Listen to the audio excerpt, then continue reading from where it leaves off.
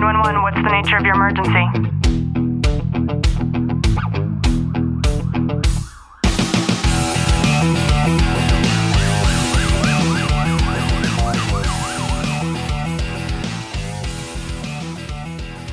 Good morning, police, fire, military, and families, and to everybody who is listening in on the Tactical Living podcast.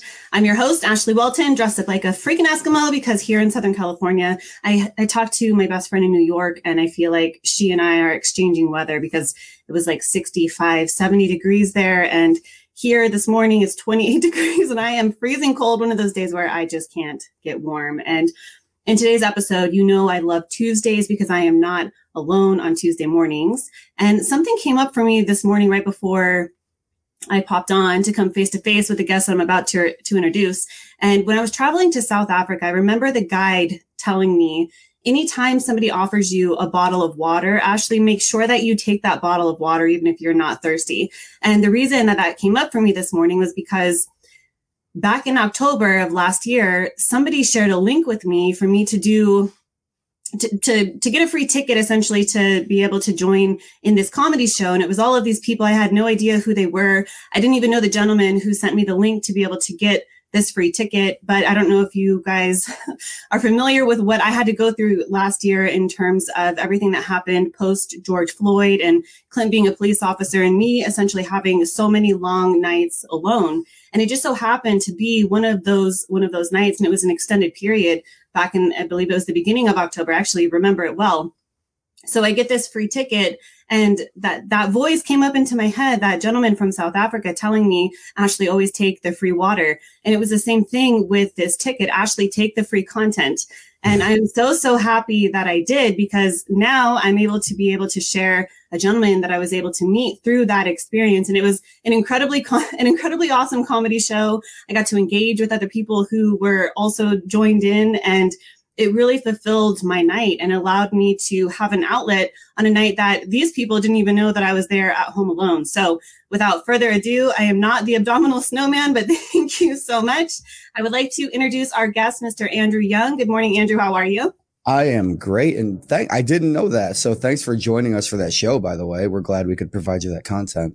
Yeah, and it was absolutely amazing. We're going to get into a little bit more about why you do what you do now. But if you don't mind to just give us a little bit about your background, your history, who you are, and some of the things that have kind of led you to where we're sitting face to face right now.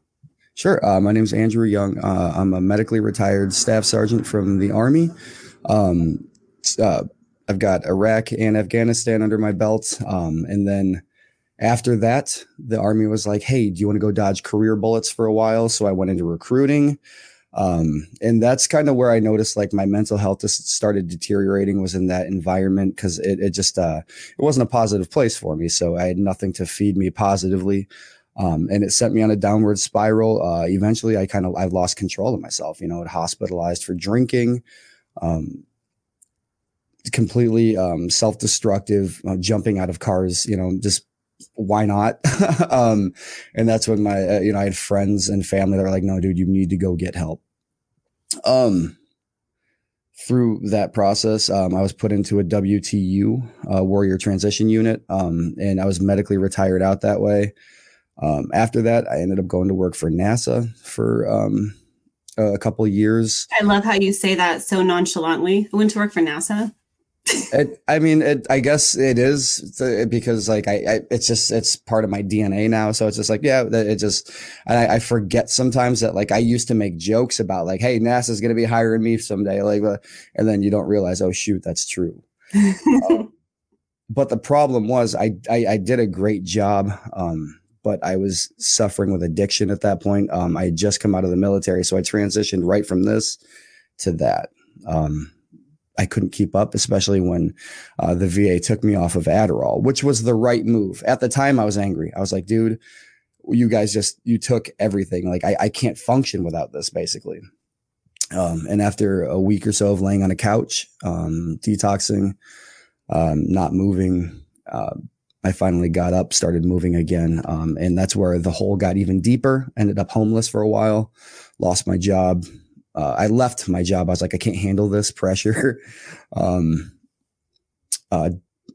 left my family. I just went and bounced from couch to couch, lived in my car, and then drank myself into the hospital again right after my second child was born.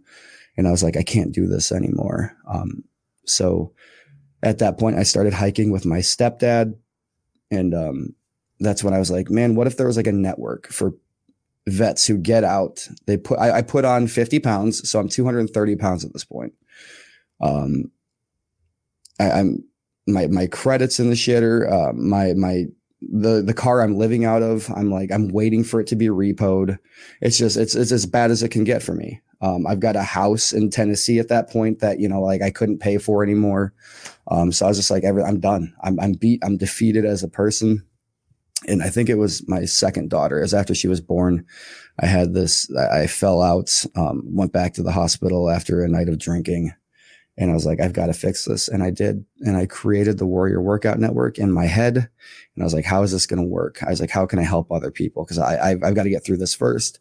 So from 2015 until 2019, I just worked on myself. I was like, I'm going to get this together. And I worked and worked and worked and worked, went back to college, got my degree, started stand up. I just started writing, turning all of this into positive creativity. And my life has been amazing ever since I decided to make that decision. Thank you for sharing such a vulnerable story with us. And I know that unfortunately we all might know people who have been through that same transition. And I hate to use the word transition because I feel like if it was truly a transition, there would be better things in place in order to make that transition. And I'm just wondering if we can backtrack for a second. You said that you were at the hospital and you had that moment where you knew in your head, you're going to create this thing. What was that shifting point for you of literally being at the rock bottom, it sounds like, and then deciding to rise above? I knew I was more than this. I knew I was made to be more than this little. When you're at that point, I think that's when you realize exactly, you stop being delusional about some things. You're like, okay, I'm not this person right now. I'm this person and this is where I am. I need to get out of this. Now me, I think there's also a sabotaging element to myself where I was like, do it, get as deep as you can, get as low as you can, and show that you can fight your way out. I think there is a self-sabotage. And I think that was an element to it. And I don't want to, pretend like that wasn't there, because I feel like it was, even if not like a conscious effort. I think it was just like, no, you can do it. And I always knew I could do it. Even though I was beaten, I was at that point, I knew I wasn't beat. I knew I wasn't done. Wow. There you are. Good morning, Bob. How are you?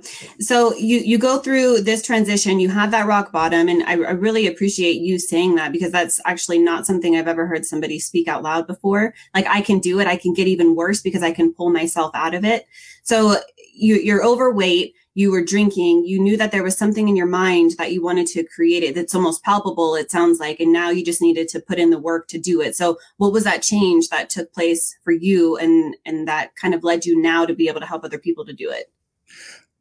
One, I realigned where my priorities. It's like, I can't, a lot of it was based off of selfishness. It's very easy to get out of service. Oh, and I do want to backtrack real fast. There are fantastic things in place to help with the transition. It's how you utilize them and whether or not you're ready as a person to re-enter that position.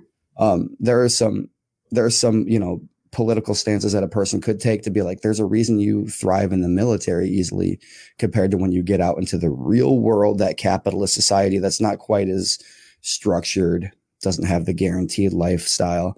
You're more free fall. If you're not prepared for that reality, and if you underestimate that reality, you're screwed.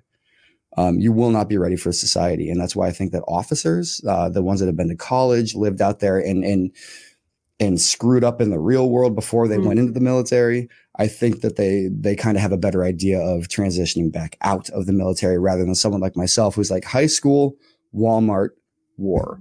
Like I had nothing. I had no legs to stand on. And to fix that back in 2015, it was realigning my priorities. It was like, I've got 2 children. I'm not divorced. I'm separated, but I'm not divorced, which means I'm not beat yet. So I called up an old mentor from NASA and I was like, hey, can you get me a job? He got me a job as a receptionist back at NASA.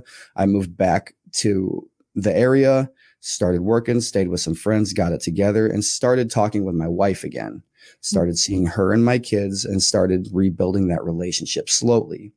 After a couple of months, we decided to move back in. Ever since then, it's been history. We've worked and worked and worked. I have to work on myself. She has to work on her. We have to work together to raise our children. We're 50-50. And it's once I matured, I suppose, and once I hit that realization, I was able to do the job.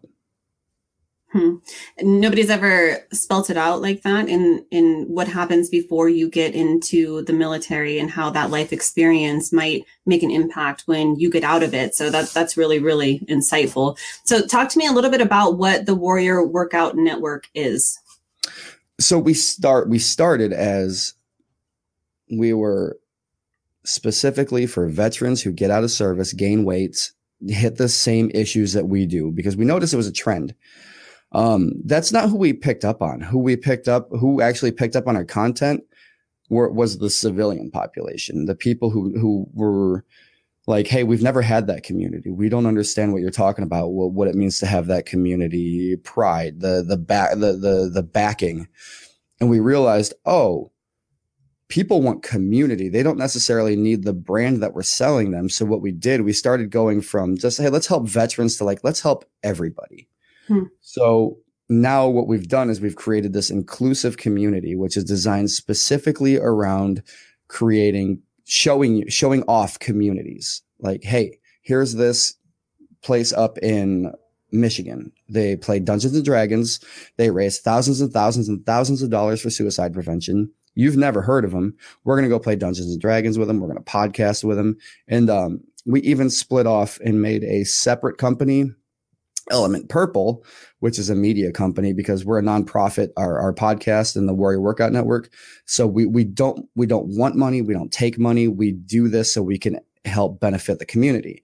We created this other media company, Element Purple, so we can take all of our passions and turn it into work. So right now we're creating a docu-series based on the podcast that we were doing about inclusive communities. So we're right now recording a docu-series in Tennessee about the inclusive community of rugby. Wow. So we have a lot of business owners, a lot of people that run nonprofits that are in our Facebook group that listen to our podcast. So who might be somebody that could maybe potentially work with you, and how would that relationship benefit the both of you? Well, that's a dang good question that I've never had. Really, I will work with anybody that hears our mission and is like, cool, that's a great mission. When we tell people we're not interested in money, we don't want it. It really turns a lot of people off, especially people that want to come into our project and make money off of it. So it's got to be it's all partnership in kind. Anybody that's willing to work like, hey, we're not trying to make money off of you. Don't try to make money off of us. So anybody that's like, that will have that respect with us, we'll have the same with them. That's about the mission. It's not about, too many people, especially in the nonprofit world, put the money before the mission, and it taints everything that they do. Yeah. And I think that's amazing, because what you're trying to do, at least this is my interpretation of it, is to build a bigger network and to allow those different networking resources to then align with one another and to create a sense of community. And then a guy for everything, pretty much. Is that pretty spot on? That's it. That's also that's a big point. Like we try to that's where we want to build that's why we're not trying to sell you merch. That's why we don't sell you anything. That's why when hey, we've got a guy and that's our guy, but don't worry, we're not going to try to sell you something in the process. It's just, here's where we are and this is what you need. Cool. We've got the time. I am smiling, Bob. Thank you. So for anybody that's listening, if you want me to kind of recap on what Andrew has just said, essentially he has created, and I think the element of having Element Purple is super, super cool, because that kind of is like the master key to what you're building in terms of networking. And if anybody who is listening has any interest in what Andrew is talking about, if you have a community of your own, and even if you're just starting out with a community of your own, essentially, if you are that passionate about your community and it aligns with what Andrew is doing here, he has this bucket that's full of other like-minded people who are doing the same thing. I was just talking about this last night with Clint, and we were talking about the whole Burning Man community and how I used to think that Burning Man was just nothing but a bunch of like ravers that are partying. And it's actually much, much deeper than that, to where every 3-letter acronymed federal agency actually goes to Burning Man, and they're trying to get intel from what the most brilliant minds in the world are doing there and how they're so interconnected with each, and very similar to what you're doing, only this isn't something underground. This is something that you're trying to make more publicly aware with the Element Purple part of it, and taking people who align with your mission, who have missions that they themselves are passionate about, and then they can all kind of be in the same bucket, the same sort of roster of people. Yes, we are definitely better together. Same sort of roster of people that you can all count on and rely on. And I would imagine that there's a place, and correct me if I'm wrong, where the people within the community have their own community to be able to access each other. How does that work? On what level? Let's say that I am a part of your community and I want to go see what other people are a part of our community together. Where can I go for that? Usually the podcast. We catalog everything through the podcast. So say that we'll go back to the Dungeons and Dragons community. If you wanted to reach out to them, everything that we have for them, you can go through all of our promotions, our podcast, right to our website, warriorworkoutnetwork.org. And you can go to their episode, and then all their links will be there, and you can get in touch with them there. Perfect. So what's the first step for somebody who does want to become a part of your community, maybe learn more, or even try to help in terms of resources or donating money for what you're doing, the cause that you're doing? I'd say don't donate money. Don't worry about that. But that first step is just kind of understanding, like, we're not perfect, and we need, like, there's 4 basic human needs, and community is a massive part of it. And as the digital age ramps up, and as it revolutionizes, we pull away from each other a lot more, especially right now with COVID. So the need for a community is, what do you need? You need safety, community, you need the metaphysical, and then you need spiritual. Sex. Oh, no, I never forget. Well, first of all, I never forget that. But yeah, I mean, that's definitely, those are your 4 basic human needs, and people seem to neglect community. And for some reason, the power in it can save lives. It was just this time last year. I lost a battle buddy to suicide. It was like a month after COVID hit. And, it's like, dude, I used to know him in a community setting, and he thrived there. And once he stopped going, and I don't want to say that was the main factor, because it wasn't, he was going through a divorce, he's a vet too. And he was going through his difficult time, but it just, if he would have had people to be like, hey man, what's going on?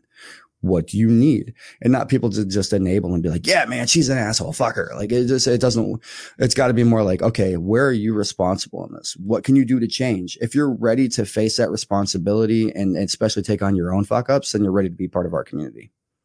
Beautiful. How can somebody get a hold of you and be a part of it?